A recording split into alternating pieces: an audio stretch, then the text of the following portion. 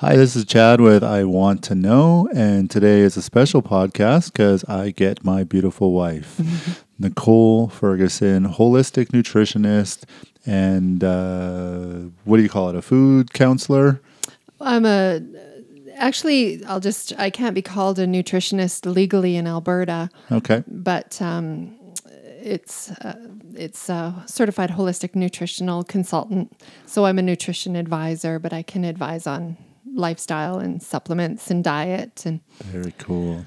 yeah. And so you started for Simply for Life, which I think we probably getting your boss on in the next week sometime. He's coming to town to look out your new store and has agreed to come on the podcast. So Wow, lots of good. people agree to come on the podcast and they don't always show up. So He's busy, but he founded the company 17 years ago, just him and his wife, and it's become a huge franchise. growing across Canada. Yeah, it's really popular in the East. It's making its way west, but I don't know the full number, so I shouldn't speak on it. But there's lots of franchises, so he could speak on that. It's pretty amazing. I'm actually really looking forward to it because someone that starts a company that big in Canada and grows it across the country is pretty impressive. And the stuff that I've seen in his social media and what he talks about and what I've done within the Simply for Life plan that we've been working on my weight loss and health and longevity has worked really, really well. So Yeah, I'm not surprised because it's based on the Mediterranean diet. Really, it's not a diet. You can say diet, but that's just a way of eating. So every culture has a diet, and that's a style of eating. But so I'm not surprised it's worked for you because it's a simple way of eating without having to get special things and supplements and doing things at special times. It's really just fits into life. Well, maybe we'll let the audience know what I've done is that, so I was about 208, 210 pounds, kind of end of summer, close to the end of summer. Wasn't feeling very good, was not eating very well, wasn't taking care of myself. So we started with just food. I wasn't even exercising at that time. And we really broke it down to a pretty simple diet or regime where I would have either a carb breakfast or a carb, not even a carb breakfast. That's the wrong way to describe it. Yeah, let's just say without, it's not one size fits all. We work with a lot of clients and we make adjustments as needed. But with you, we position the starchy carbs in such a way that your body had to go searching for fuel on some days and it just couldn't rely on carbs. So I guess I would call that carb positioning. Very cool. I never heard that before. Yeah, so it's not a low carb diet, or we're not afraid of carbs. It just works with your biology and your schedule. We work with you. So the one big thing that I started right away was eating breakfast, which I never normally did. So I would get up in the morning and I would either have a low carb or no carb breakfast, and then the vice versa the next day. So I would add a carb to my breakfast. So lots of nutritional or whole grain, I guess, cereals like muesli. What is the other one I have in my yogurt? There's ancient grains. Yeah, anything. I think if people are okay with bran and fiber, those are all good. We like a lot of the cereals you would find in the natural food section of our market, the supermarkets. But even Simply for Life now has its own market, so you can get a lot where we vet out the ingredients, because the ingredients, people can think that, well, I'm having cereal 3 times a week. That's good. But what kind is it and how is that grown and what additives are in it and whatnot. So we're careful about what goes in your body too, because your liver has to filter out a lot of that. Right. So I picked muesli, a no sugar added cereal. I will add almond milk and some kefir or kefir. I will add some frozen berries. I usually defrost them. I don't like them really, really cold. So you get a good 400 calorie breakfast that really fuels you for the first part of the day. Put it together really quick. So yeah, we work with people. Not everyone's a breakfast person. So it's not that if you're on this Simply for Life program that you would have to have breakfast. All breakfast means is you're breaking a fast. So whatever time of day that is, for you, it happens to be really early in the morning. And Like for 5 some, o'clock. yeah, and some people can't even dream of eating at that time. So we work with them and they just have to make a plan to bring a little food to work or have something stashed at the work fridge to do something like that, their yogurt and their cereal and things. So people can manage quite well. So that's some of my other breakfasts that I have. I'll have yogurt, like a vanilla or a plain yogurt with berries in it, and maybe some crunchy cereal on top. I'll have some eggs and toast some mornings. It's pretty.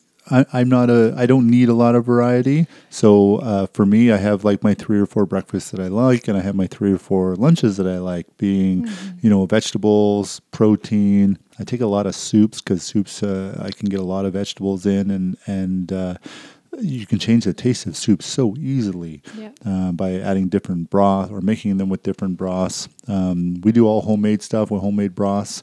And I've been really enjoying it. And then my dinner times are usually a fairly large portion of protein, 6 to 7 ounces, and then a bucket load of vegetables. And right now I'm sort of hooked on zucchini and mushrooms. So most of my meals have that with some peppers and onions and stuff like that. And it's been working really, really well for me. I've sort of hit a point now where I'm not dropping any more weight. I've hit 188, so I'm 20 pounds down in, 60 days, 70 days. Okay. Yeah, you touched on breakfast. You don't want to have yogurt too often. So yogurt's a nice thing, but it's one addition. And dairy is a problem for some people, so we just work with that. So not everyone can have the yogurt. So there's lots of alternatives. And a lot of people are like you where they don't want they're happy with sticking with the same thing, but variety is important to get an array of nutrients. So that's when my training as a holistic nutrition consultant can come in, because I know about supplements and their effect on our body and any contraindications too. So if someone truly was a stickler and really just had a very unvaried diet and I couldn't get them to venture out too much, that's when a multivitamin would come in place. So that I just wanted to touch in on the types of breakfasts and foods you're eating is your way, and but we don't have a one size fits all. We do accommodate the people that are not on dairy. And, absolutely, yeah. Soup is a really good idea too. We always recommend on your prep day, make a soup. Yeah, it's fantastic. It'll do me for 2 or 3 lunches throughout the week. And I'm the soup king in our house right now. I do a phenomenal soup. So I've tried 3 or 4 different methods, and the kids love it, and I love it. If you do say so yourself. Even if I do say so myself, I really enjoy it. Yeah, we like your soups.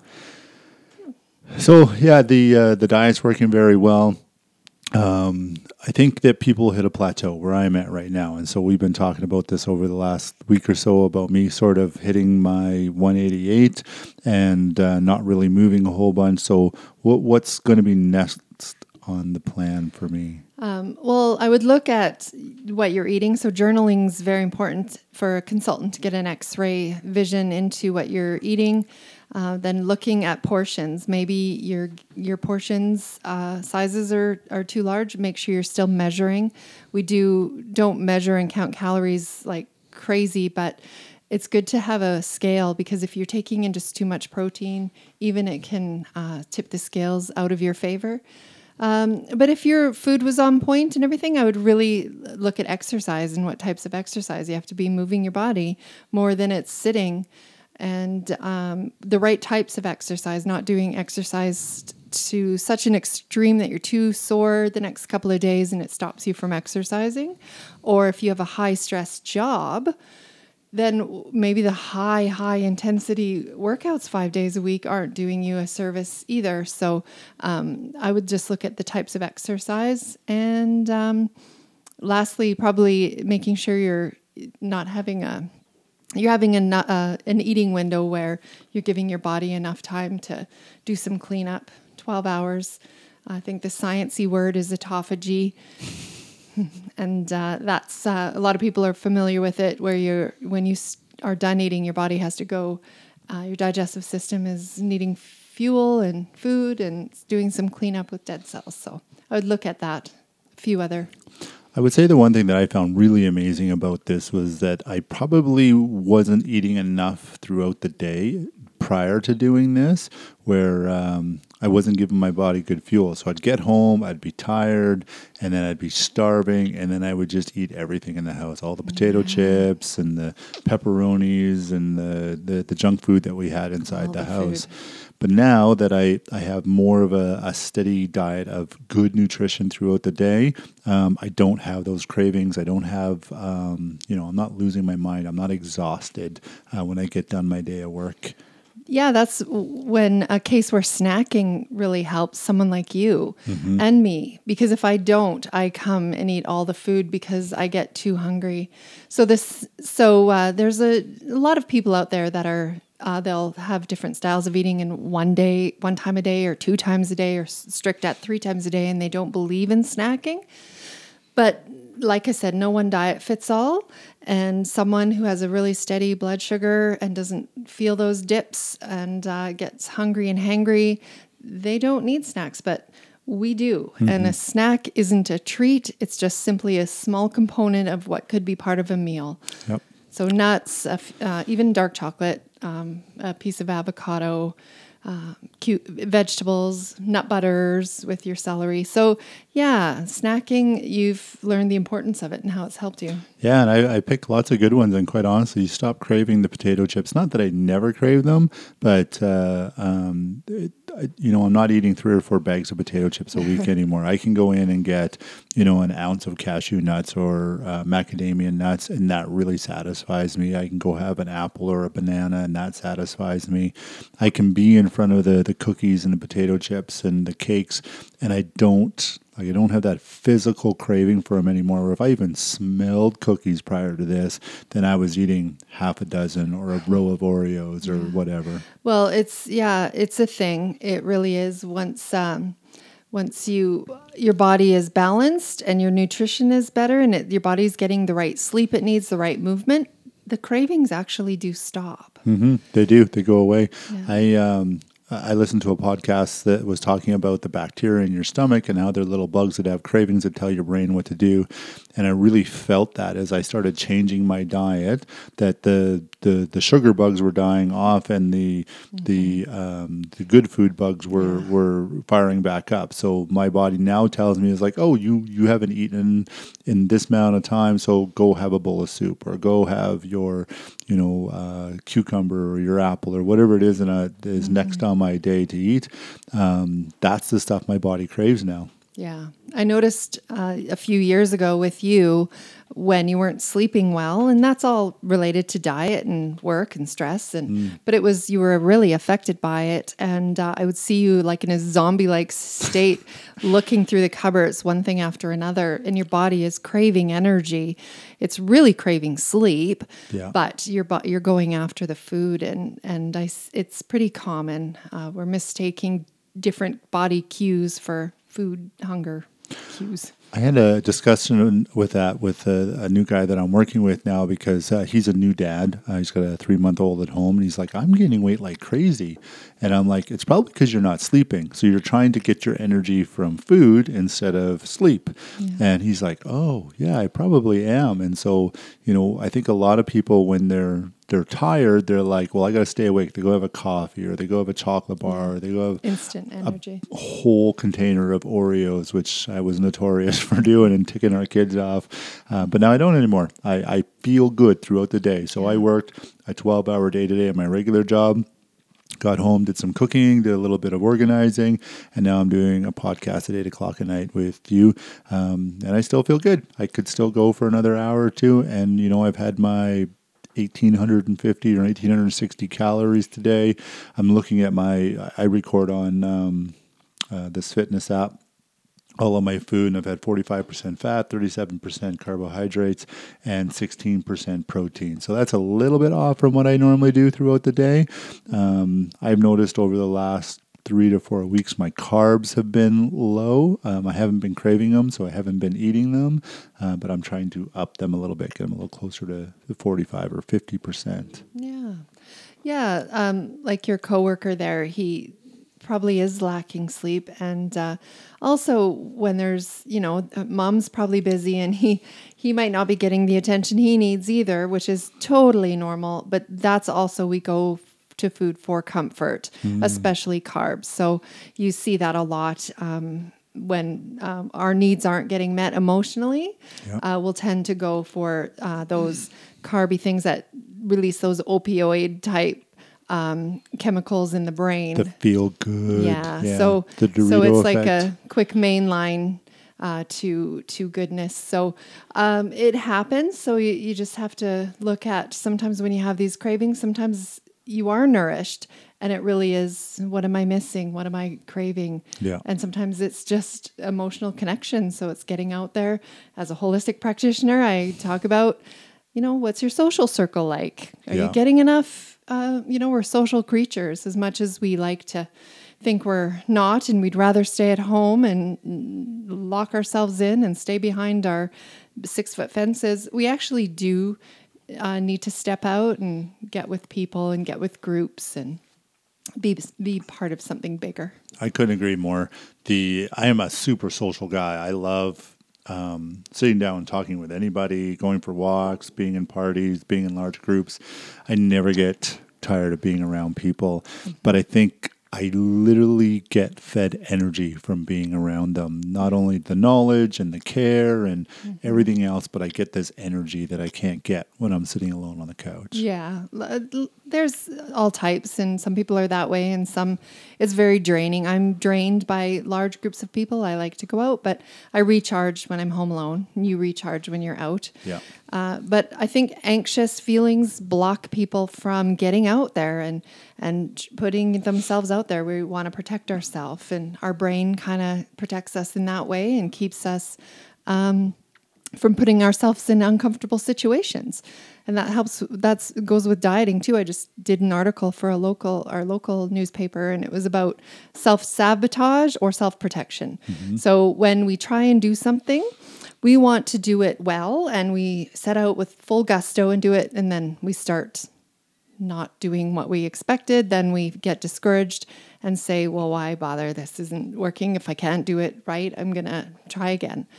So yeah, we just work with all kinds. We've had lots of talks about that, in particular on the podcast, that nobody's good at something the first time they try it, or rarely are there true naturals. The people that we think are naturals just focus a lot on that thing they're good at, right? Mm-hmm. The Wayne Gretzky's, they can say he was the natural. He wasn't. He spent bucket loads of time with that hockey stick in his hand and his skates on his feet and pounding pucks all over the place. That's why he was a natural, because he just did it all the time. Through the pain. Yeah, you gotta go after the things that you're passionate for, and you should always be passionate about your health, your mental health, your physical health, your spiritual health. All those things should be actual goals throughout the day. So when you get up in the morning, have a good plan for your food. Feed your body well so that you're not tired, you're not grumpy, you've got good emotional control. Have a plan for exercise, even if it's just walking. I don't think I've told anybody on the podcast about this before, so I'll share it a little bit. I had met a lady a couple of years ago. They call her the Flying Unicorn. She works for WestJet here in Canada. And when I met her, she sort of looks like Phyllis Diller. She was a thin, older lady, lots of character in her face, and she was very outgoing, but she wasn't always that way. I think it was about 5 years prior to when I met her. She was about 100 pounds overweight, diabetic, high blood pressure, heart problems, and the doctors are basically saying, listen, this is sort of what happens when people live a lifestyle like this, and we got some pills and prescriptions that we can help get you comfortable. And she decided that wasn't good enough for her, and she made the decision that day that she was going to do 5 kilometers every day. whether it's walking, running, whatever she could do. And she got up to the point at like 62 or 63 years old, I think, when I met her, when she was running 5 kilometers every single day. And she would tell me that there was days that she was sick or had the flu or, she was hurt, and she would still do the 5 kilometers. Sometimes it was, 500 meters at a time. You go out, do 500 meters, you come back, you sit on the couch, you rest, you take a nap, and then you go out and do 500. And she would do that and always get her 5 kilometers in.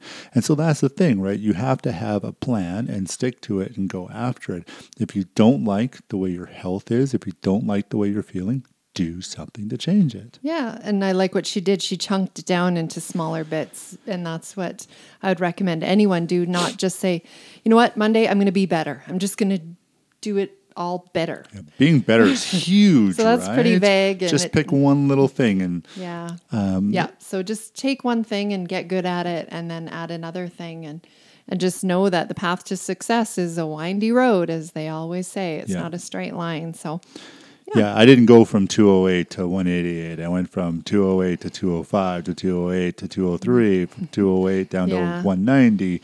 There was all this fluctuation in what I did to get there, but I just mentally stayed at that goal. I had bad days. I went out and drank too many beers, or I ate too many wings, or I had those days. But then the next day I was like, nope, come on, that's not what you're doing. Let's get back on this horse. Let's ride it into my end goal is going to be 180. Which 8 more pounds is going to be miserable, but I want to know what 180 feels like. Okay, we'll have to ramp it up. And there's, that's when you have to start getting really strict and cut out those beers and you really have to. But well, so talk about that, because that was one thing that we made a decision about, the two of us, is that we were going to, you decided to stop all alcohol. I decided to minimize it dramatically. And the reason being is... The reason I stopped alcohol, or why we made that pact? Well, what's good about what we're doing? So how does the alcohol affect the liver, and how does liver affect weight loss? And oh yeah, it's huge. For me, I always believed the in moderation people camp of talking about alcohol use, but then I just learned from a couple of well-respected doctors and authors and people that I really respect, said there's no safe amount of alcohol. Mm-hmm. So that's all I needed to hear. I always knew it affected the liver, and our liver affects our weight, the condition of our liver, and more toxic load on the liver, the more metabolically you're going to break down. You're going to see problems happening, and weight's going to be coming on at a high clip, and you're not going to detoxify as well. So and the thing with alcohol, and I didn't like the hangovers I was getting. It really started affecting me. So I hated that feeling more than I liked having a glass of wine. So for me, with learning there's no safe amount of ethanol, then which is essentially what it is, and your body has to break it down to something pretty toxic and then excrete it. And I'm in the business of making people healthier, and I want to be healthy and live healthier longer with a long health span, not just live long sick. So I'm like, no, don't need it. It doesn't benefit me. For me, what I notice, so now that it's few and far between that I go out for drinks, is that the day after, maybe not even a hangover is the right word, because I'm not drinking a ton, but even just having a few drinks, my cravings the next day are crazy. We typically, if I do go out, it'll be a Saturday night, and Sunday is our shopping day, and I'm in the store, and all I can do is stare at the Oreos and the Goldfish and the chocolate bars, and I'm like, ooh, I just need something. Yeah. And I fight it off, knowing that it was just the booze from the night before. But for me, the cravings were horrific. Yeah, I think Rotten Ronnie's is probably pretty busy, Sunday morning, Saturday morning. Yeah, it's a combination of things. Like your body is depleted of nutrients. Right. It's especially our B vitamins. So, and electrolytes are off because you're dehydrated, and your blood sugar is, for lack of better words, screwy. It's low, and so that's a whole combination of all those things. Yeah. You're like a toddler that wants some food right now. Right now, I'm hangry. I remember, so this is before I met you. I probably told you this before, but no one on the podcast has heard it. I spent a month in Australia on a Kentucky tour. So it's basically a party bus. They take you from city to city and bar to bar, and you go rip it up with 50 other people in a country that you've never been in before or wanted a different view of it. And about probably, I don't know, 8 or 10 days into the trip, I was feeling like a bag of crap. Like I was drinking 6 or 7 hours a day, not eating very much. I went to a pharmacist, told him what was going on, and all he did was give me vitamin B. He's like, "Oh, just take a couple of these every single day," because he knew there was no stopping the party bus. Oh, I used to know people that would take vitamin B shots before a night out because they were going to go hardcore. So I'm not advocating that or giving tips, but if you do know you're going out for one or two, we know no safe amount of alcohol really. It doesn't hurt to take some B vitamins before you go out, like a B complex. Yeah. And then when you get up the next day, have some electrolytes, those electrolyte drinks, and get refreshed and get your blood sugar balance back with that's when you would probably want to have a good oatmeal breakfast to start the day, not the things we actually are really craving. I think it would level things off so much better if you just had some good nutritious meal. Yeah, steel cut oats and some berries. So this is the season. We're going into the Christmas season right now. Christmas parties. There's definitely more alcohol.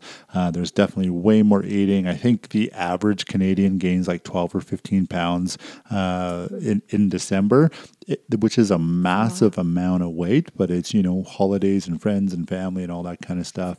So on my mind, I would boil it down to just willpower. You just got to be strong. But hoping a coach would have some better advice than suck it up, buttercup. Well, my tips are, hey, make some sacrifices now. Sacrifices aren't negative. Though that's just laying it down. That's great. Laying it down, you're worth it, you're important, and no regrets later. So if you're talking about eating like you're eating, you going into a Christmas season, it wouldn't be very detrimental. You would bounce back a lot easier because you would have less cravings because you're nourished. You would probably have a quicker off switch than someone who hasn't been nourishing themselves and eating regularly. I definitely get full way faster now. Yeah. So you tend to have your own stopping mechanism. So that's my tip actually, and that's what I've been talking to people about, is just feeding yourself well, nourishing yourself, making sacrifices now so that you don't have regrets later, and you can win December. One of the things you pointed out to me a while ago is when I would have a cheat day or something like that, I'd sort of beat myself up and get mad at myself.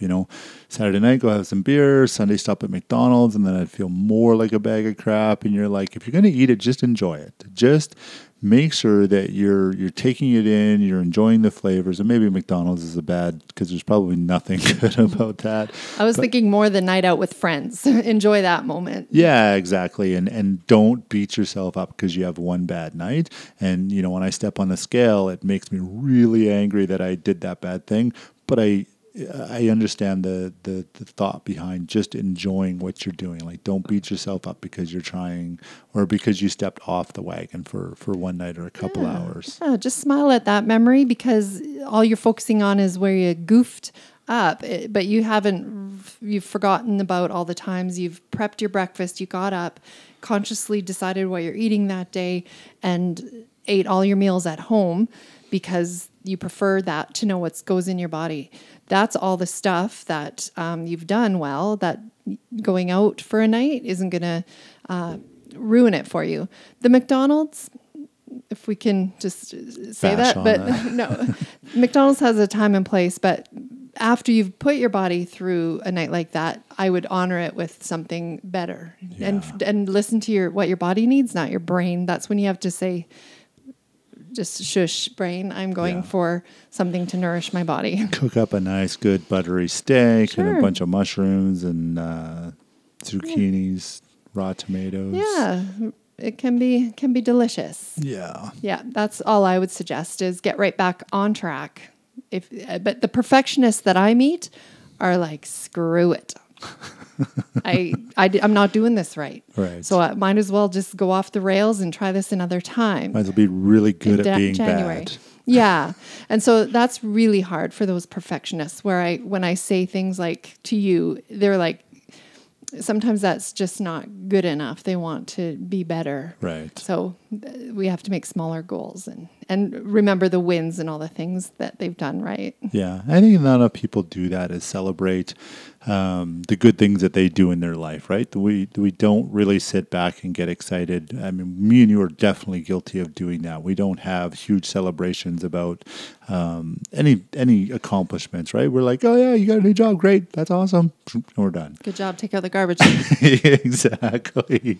So we definitely could do better at that, and probably there's a lot of people out there that they only beat themselves and they only beat themselves up and don't do the celebration. Yeah, or you can celebrate small things that really, those are no-brainers. So you have to, you're right, recognize when you've done a good job, recognize it for what it is, move on, and try the next thing. Add something else. Yeah. So what can people expect? Or no, this is probably a better question. What is your ultimate customer for what you do? What are you guys looking for? What kind of clients do you want knocking on your door asking for help? Oh, anyone. There's no requirements. It's not exactly a weight loss coaching. It's just anyone who wants to get better, on the hikes that they do, what foods they want to learn a little bit more about, how many calories, what types of foods should they take on. And we work with that because space is an issue in the backpack. So we have to come up with solutions there. So, or it could be someone trying to body build and lose body fat and gain muscle mass. Could be someone underweight, overweight, a healthy weight. Someone just needs to learn how to put a meal together, because honestly, it doesn't come easy for everyone, and they realize it's important and they're going to make some time for it. But I think so anyone could be anyone. I think having a coach in general just is helpful in life. Absolutely. So I see people who don't care about the weight, the scale. We don't ever get on the scale.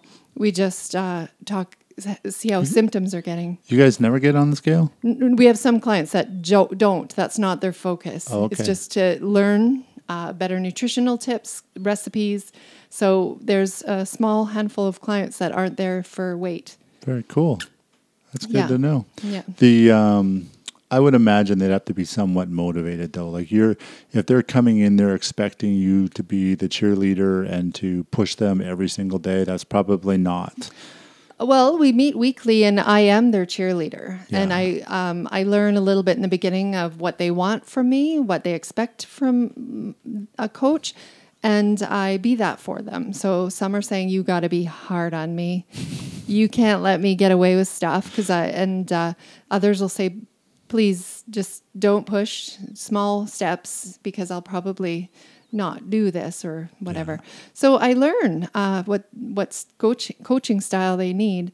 But hey, anyone can benefit from a coach, because I can see it from a different perspective. It's not a right way or wrong way. I'm just hearing what they have to say, and I have a different bird's eye view to speak into it, because they're right in it, and it's hard to see things sometimes.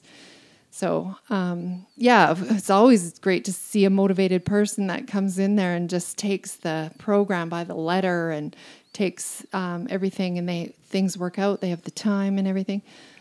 They really succeed.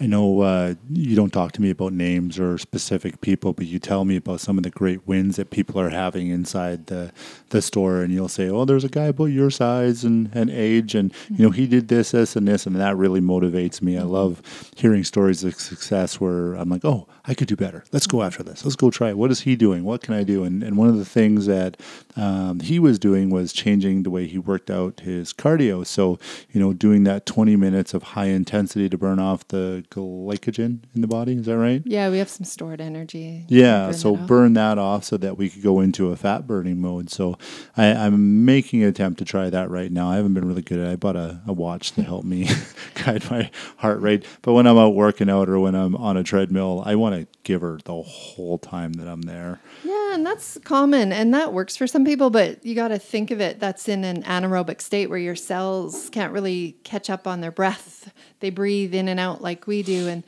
it's a different fuel that your body needs at that time because it's not recovering quickly. Yeah. So then the liver will make some more fuel for you, sugar, that ultimately gets made from fat and carbohydrates. But at the moment when you need it, you're not really digging into your stored energy. Yeah. And there's some theory with, the afterburn and whatnot you're burning. But really, I've seen great success with the people that kick into those. They learn about the different modes, and then the anaerobic state and the aerobic state, and it makes sense to them, and they try that, and it's actually been quite good because, as I talked about earlier in this podcast, was people with high stress lifestyles don't always benefit from a high stress workout because the body just sees it as stress. Right. Doesn't matter. Stress is stress. You could be your body lion chasing you, or just trying to get away from an avalanche, or trying to get away from right. It could be you're doing your taxes. You're getting a speeding ticket at the moment, or a fight with your spouse. It's stress is stress, and your body, if it's in a constant state of it, it's a high cortisol, and that's cortisol, as we know, is good in short term, but long term exposure is detrimental. Absolutely. I want to go back to what you were saying about coaching, because I think you're absolutely right that we need more coaches and mentors in our life in all different areas, not just nutrition or not just your track coach. Or we had Ian Aman on here last week, who's our running coach. And you can gain so much just by being around people and learning from them. I was just telling the story today about a track coach I had in high school that pushed me. I was not high school; it was middle school. I was the fastest kid in class, basically running, doing sprints and even some of the long distance stuff. And my coach came to me and says, like, well, why aren't you trying? I'm like, I'm beating everybody. And he's like, yeah, but you're not really pushing yourself. So on the 100-meter sprint, he would put one of the middle kids, fastest kids in about 10 yards in front of me. And then we would start the race. That's nice. And I would still beat him. And then he'd put that same kid 20 yards ahead of me. And then I would still beat him. But I was never pushing myself that hard. And even when Ian was on here, he says we have the 40% rule, where our brain sort of shuts off when we hit about 40% of what we can actually do, because it wants to conserve energy and store it for later and not burn itself out.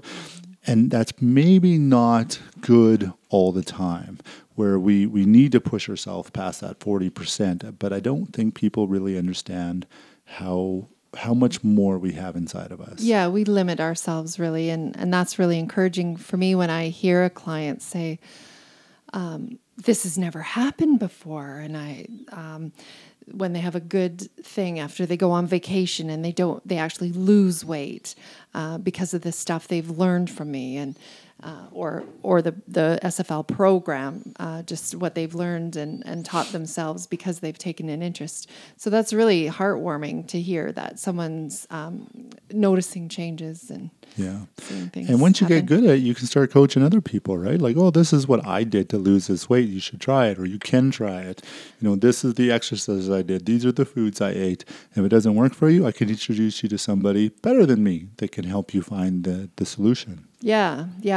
You've done your job well as a teacher or a coach when your student can go teach someone what they've learned. And that's when I feel like I've done my job, because if someone doesn't know what they're doing and why, it's just not good. It's going to be fleeting. And as soon as they walk out the door, it's not going to be part of their life. I could agree. I mean, even in my regular job, one of the things I say is to create well-educated, happy customers, and I do sales mostly. And the well-educated customer spends his money better, right? And so you do everything better when you're well-educated in what you're doing. Yeah. Yeah, I think we just learned in our Dave Ramsey financial peace course about don't buy anything you don't understand. Don't invest in anything you don't Yeah, understand. so Do the reading. yeah, how many times have we bought things and signed the contract and didn't really understand what we were getting into, and like insurance and different things. So contracts and stuff. So it's very key with everything. If you don't fully understand it, you're just going to maybe not deal with that, and you don't want to, because we feel stupid if we don't understand something. We don't always know the right question to ask, and you just kind of go away. Yeah. And yeah, Yeah, so I you have to totally understand agree. it. The older I get, the more knowledge I gain, and of course we're in the technology era where we can get literally anything we want, from psychology, I was going to say sermons, lectures, to any nutritional advice you want, and you kind of weed through all those things and try them out. I tried the carnivore diet, and I tried the going vegan and vegetarian for a while, and none of those worked that well for me. Not that they're bad diets, but they didn't work out well for me. The one I'm on right now, I feel fantastic, and I don't know how I'm going to get down to 1A. We'll figure that out in the next couple of weeks, and we'll keep everyone posted. But not everything works the first time, like we were talking earlier. Like, don't give up. Just go try something else. Yeah, it's not failure. It's just, okay, back to the drawing board. I know that didn't work. Right. So people have to look at failure different. And failure is got a negative connotation, but I think we've seen enough motivational speeches of all the super successful people in their field that talk of all the times they failed and how it's made them better. Right, yeah. So I think it was, who invented the light bulb? Edison? Edison said that, when he was trying to invent the light bulb, and he had tried all these different products as the element inside. And I think he was like 80 or 90 elements that he had tried, and they didn't work. And everyone was sort of teasing him and like, where do you think you're going with this? It was like, I know there's 80 things that don't work. So now I can move on to the next thing, right? And that's how I felt with some of the diets I had tried, that, you dig into these things and like vegetarian, I was super excited about it. One, I think it is a good way to eat. Maybe not for everybody, but I was super excited. We actually even hired a chef to cook our vegetarian meals, and I did it for a few weeks. The meals were phenomenal. They tasted great. There was nothing wrong with them, but I was so tired. So now I'm like, okay, I know that's not for me right now. It's good that you tried that different things, though, because a lot of times we'll say, no, I could never give up dairy, or I could never give up meat. Right. Well, how would you know if you didn't try? Like, there's plenty of cultures that are living on a mostly plant-based diet, and it's very healthy. I think the downside is some of the some men and their sperm count might be lower or less motile or whatever the word might be, but mobile. motility. Motility. They're not swimming well. Maybe they're not good swimmers. I don't know. And it might have something to do with the quality of protein, because our body is so protein based. We're like protein. Everything's protein. So.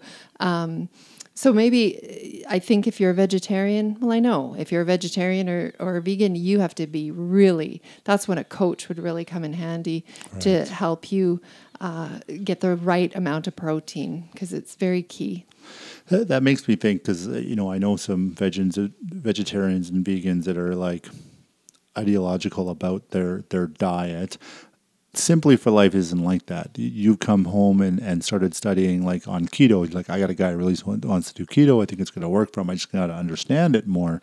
So you guys are never set. Like, this is the only way to do it. No, we'll work with whoever, wherever you're at. If you're a vegan ketoer, whatever, we work with that. And I just monitor.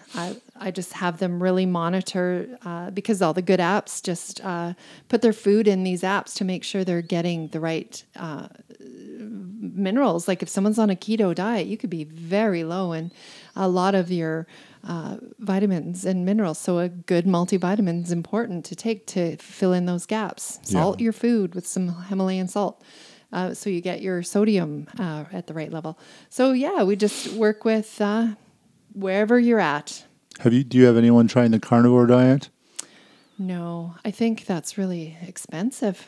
But no one's ever just said they're all meat eaters. No, but that doesn't mean. We have a friend that's it's essentially not 100%, but he's probably like 95%. Not Pete the plumber, Pete a plumber, a friend of ours, where he eats almost all meat and he's quite healthy and looks good. Haven't seen him in a couple of years, but imagine it that way. Hopefully he's okay. Still. Hopefully he's okay still. And we know or hear lots of stories on podcasts and news about people that are suffering from what's the word where your body's fighting against everything. Autoimmune disease. Autoimmune disease that have tried the carnivore diet and it worked very, very well for them. So I'm not sure if it's the meat that's working well for them or the fact that they're not eating other stuff that's more helpful for them. Oh, yeah. That's a slippery slope because there's a few different types of autoimmune diseases that'll affect different parts of the body. Yeah. So some are warned to not have too much meat because they'll be sensitive to the hormones in the meat and stuff. But yeah, that gets very specialized. So it's, again, not one size fits all. Just because you have an autoimmune disease doesn't mean all meat diet would work for you. It just depends which one, right? Which type, yeah. And then one of the other things I want to ask you about, because it's worked very well for family members, is an anti-candida diet. Yeah. So maybe you can explain a little bit what candida is and why it's detrimental. I think candida is a yeast overgrowth in the body because we're just a chemistry lab hosting a bunch of bacterial cultures. We're just a beautiful dressed petri dish, and that's a nice way to describe it. Basically they're all busy digesting our food. So when we eat a carrot or some celery, we chew it up, but then there's microbes at work that break it down, and then it's enough to just be absorbed into our blood through the intestinal walls. So it has to be broken right down. So if you have a diet high in processed foods, sugars, alcohol, use some prescription medications, there's a lot of factors and that go on, and they thrive on the yeasts. So you'll have an overgrowth of candida, or it's called dysbiosis. Like it means like it's unbalanced. Yeah. Because we need to have a whole bunch of different creatures in there. I don't know if they're considered creatures, but they're microbes, our microbiome. So yeah, if you have an overgrowth of yeast, you'll have really low moods, drive cravings for carbohydrates and alcohol because of that vagus nerve that runs from our gut to our brain. Right. They'll communicate those moods and anxieties, and you'll see sinus issues a lot. And then the poor liver has to filter out the metabolites of all these off-gassing of these different yeasts. And in fact, and then your liver gets bogged down, and you can turn into non-alcoholic fatty liver disease. And so you can see how it's a chain reaction. But typically before it gets to your liver, too bad, you're in a bad way, in a mood, you'll gain weight and be low energy, foggy thoughts. You'll feel like you're kind of slogging through mud. Your day is a lot harder to get through. For sure, yeah. Yeah, so a lot of us actually probably are more yeasty than we even know. But when I hear someone say, I have an intense craving for blank, and it's usually carbs or alcohol, breads and stuff, I'm like, oh, someone's driving that craving, and it's probably not you specifically. So that's when a good yeast bug inside. It's the yeast, yeah. And in fact, they did a study. They're really studying microbiome now, and I thought it was really interesting that they studied the microbiome of a lean, normal weight person and someone who's overweight. And there's actually I don't know if it's the firmicutes or something, but there's a certain type, and they will actually extract more calories from food than a normal size body. Okay, so hang on. Mm-hmm. So a bigger person will have these bacteria that will extract more calories. So if we both ate the same meal, and that had, say, 600 calories in it. I could even eat less portion size if I had this bacteria. If I could eat less than you and extract more calories. Wow. So that's why people will say, I barely eat. My husband eats like this, or I'm doing so good, and then I go out one night and I'm 5 pounds up. Yeah.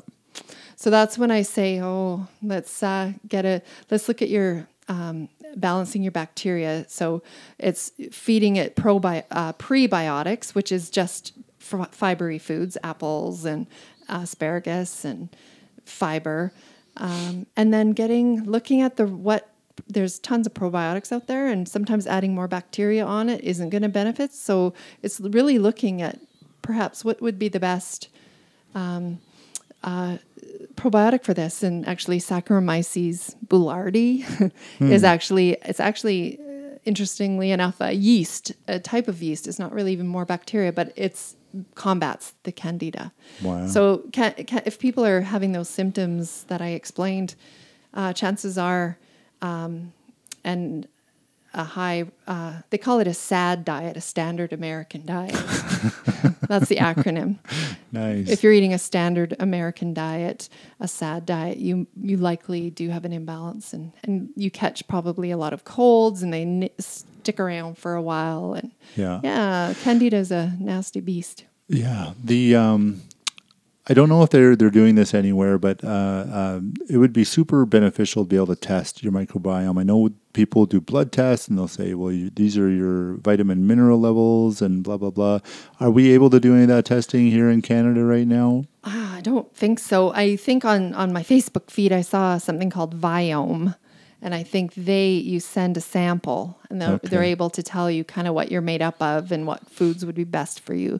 I haven't really looked into it. Is that the new Amazon, so they can just start shipping food to your house? Maybe. These are the foods that your poop says that you should have, because they just test. But they can test. They do stool samples more in the States. I think it's not very stool samples for candida here. I think because there's some obvious signs, and chances are if people have overgrowth or if acne is a problem, those other symptoms I had mentioned about the energy and stuff and everything, chances are it's just do a candida protocol and get it done. It seems to me from the family members that we've seen with this, they have a specific shape to them as well. We were in a doctor's office with the family member that was suffering from candida overgrowth, and it was funny. It was an endocrinologist's office, and everybody inside that office looked the same way. Mm-hmm. You know, they all had that same round body. They all had the kind of bloated red cheeks. They all looked tired, zombie-ish type complexion to them, like kind of a moon face. And that's not all candida. That's called metabolic disease when you have high blood pressure, high cholesterol, type 2 diabetes, and there's I think so 5 cardinal things. Yeah. But chances are if someone's in that state, and they're typically round in the middle because when you're insulin resistant, your cells stop accepting insulin, or your insulin beta cells in your pancreas stop even producing insulin. So that's an insulin problem. And fortunately, I guess our fat cells are always very hospitable and will always take that extra glucose. How nice. Yeah, it's very friendly. But so the rest of the cells are not accepting glucose, but it gets shuttled into the ab fat cells. Nice. And they'll stretch 25 times their size or something. I don't know. But they'll multiply. They'll make more. So someone listening that they have that round body shape, they have all these symptoms that we're talking about. What would you suggest to them? Where should they start? Oh, well, keeping in mind we're talking about small steps, right? Like they're not going to be insane like me and just go 100% the opposite direction. Yeah, I would look at, I think the first step is finding out what the biggest obstacle is to health. Is it, eating out less? Could you make more of your meals at home? I don't know. It's pretty broad. what they could do, but it's Find a good looking at the coach? diet. Yeah, you need a coach, a health coach, to help you through that. And it's not, because it could be a number of things. And I always look at sleep and bowel movements. I think the first thing, if you're not having a bowel movement every day, you're constipated. You're actually, I think you're supposed to be going 2 or 3 times a day. And if you're not, you're considered constipated, but you don't want that waste sitting in your bowels for more than a day and recirculating toxic waste. So I would make sure you get yourself going every day. And some people will say, I've just not gone every day for years. That's just not me. But you need to use all the fiber, all the water. There's different kinds of fiber for different kinds of intestines. Some people have IBS and they're inflamed bowels, so you have to be careful of which fiber you use, but it can be done. Yeah, I remember we've mentioned poop a couple times on here, and we had a son that struggled a little bit with that when he was younger, had some issues that we've battled through, and so we talk about it pretty openly about bowel movements, and It's important. It is important. I remember listening to Everyman podcast. It's a kind of a man's podcast. They do big adventures and stuff like that. But one guy came on there and he literally spoke for an hour on about how important pooping is, and that you're doing it regularly. It should be a certain size and a certain consistency. And I noticed that instantly. I never really had a problem prior to going on the diet I am now, but I have I can count the days in a row that they're perfect every day. There is a perfect poop. Yeah. Yeah, and you come out of there and I'm blown away. Like, I've heard about these and now I'm doing them like almost every day. And when you're off, when you cheat, you have a couple of drinks or you have a fast food or you load up on potato chips or whatever, all of a sudden it changes. You're like, oh, there's my signal. I did it wrong. Let's go back to where we were. Yeah. Setting small goals like having a good poop, but maybe that's not a small goal. That's probably a big goal. Well, that would be my first focus. If someone's coming in, it's a toss-up between them not sleeping or pooping. I typically go for getting them regular bowel movements, and then we tackle the sleep. Because if you left a BM in the bathroom for 2 or 3 hours, you would be like, that is awful. You don't want that permeating your house. You just don't want that permeating your body because your body reabsorbs the water. That's a great point. I never thought about that before. As gross if as the it kid is, doesn't flush the toilet, you want to take them out back and beat the daylights out of them. It is gross. It lets off smells. But we're okay leaving that crud in our body. Yeah, it needs to go because our body is designed to extract the water daily. That's what it's supposed to do from your colon. And you just don't want all that stuff that was supposed to be garbage dumped out is now going back in you. So that's a lot of some of the reasons why people can become yeasty too, and candida. So there's lots of different things. I'm sure this is BS, but I'm going to say it anyways. I remember when they did the autopsy on, I think it was John Wayne, and they said he had 75 pounds of waste inside of his digestive system. I don't know how they know that or if they actually checked that or not. 75 pounds. He was a big dude too, though, right? To think that if you're only looking at the number and realize, well, if I get all the poop out of me, I'm probably going to lose 10 or 15 pounds. Yeah, well, you feel like you lost 10 pounds after you had a good one. Absolutely. We get our dog sitting in and staring at us going, what are you guys doing in here? He's chewing his bone. For everyone that listens to our podcast, they pretty much heard my dog on every single episode because I haven't got my real studio yet. It's just in the dining room. So. Yeah. Mark hates it when I tell people that our studio is just in my kitchen or in my dining room. It's just at the house. Yeah, so that's important, pooping. So a lot of people I hear, like I said earlier, it's just my normal. I haven't gone right for years. But yet they're in my office with a whole host of symptoms that could have probably been averted by getting you going regular. It's super, super important. And for mood, most of our serotonin, that feel-good mood hormone, is produced in the gut. So that's why you feel so good after you've released a bowel movement. It releases serotonin. You know what, as you're talking, I'm thinking about how people look for the simple fix, right? Like, I'm not pooping probably, so I'm going to have some Metamucil, or maybe not. Well, Metamucil has a psyllium fiber, which is really good, but it also hasn't got the greatest additives in there. One of the things that I talk about with friends with, it's not just about adding the good, it's stopping the bad. So if you're going to continually poison yourself and then take the antidote the next day, that's not good for your body either, right? To be able to just stop doing the stuff that stops you from pooping. And then you just poop properly instead of focusing on, I'm just going to eat fiber for every meal of the day and I'm going to get this all out of me. Well, maybe that's good short term, but then don't go back to poisoning yourself. Yeah, and some people don't really know why, but that's where I get to the root of why. Someone just says, I'm constipated, but I just take this laxative, and it's part of my everyday, and they show me which one, and it's one that's not very safe, and so then I encourage them to try something different, and then we get to the root of why, because there's something. So maybe you just need a good digestive enzyme to help break this food down smaller. Like rather than just saying you're constipated and take a laxative, the body is designed to work in such a way that it has an elimination process and something stopping it. So holistic practitioners get to the root of it, not just give you a Band-Aid or a quick solve. Yeah, exactly. Well, everybody, this has been really, really good. We had some guests line up, and that weren't able to show. They got sick. They're going to come on in the next week or so, and so my wife completely bailed me out tonight, so I can get the podcast up and for everybody. So we should all give her a big thank you for coming out and sitting with me for an hour talking about what she just finished talking about for the last 9 hours at work or 8 hours at work. Yeah. So again, this is Chad with I Want to Know, and my wife Nicole Ferguson. Again, I want to remind you guys, look us up on social media. Tell us what you like. Tell us what you don't like. And thank you all for listening. We love you guys. Thank you so much.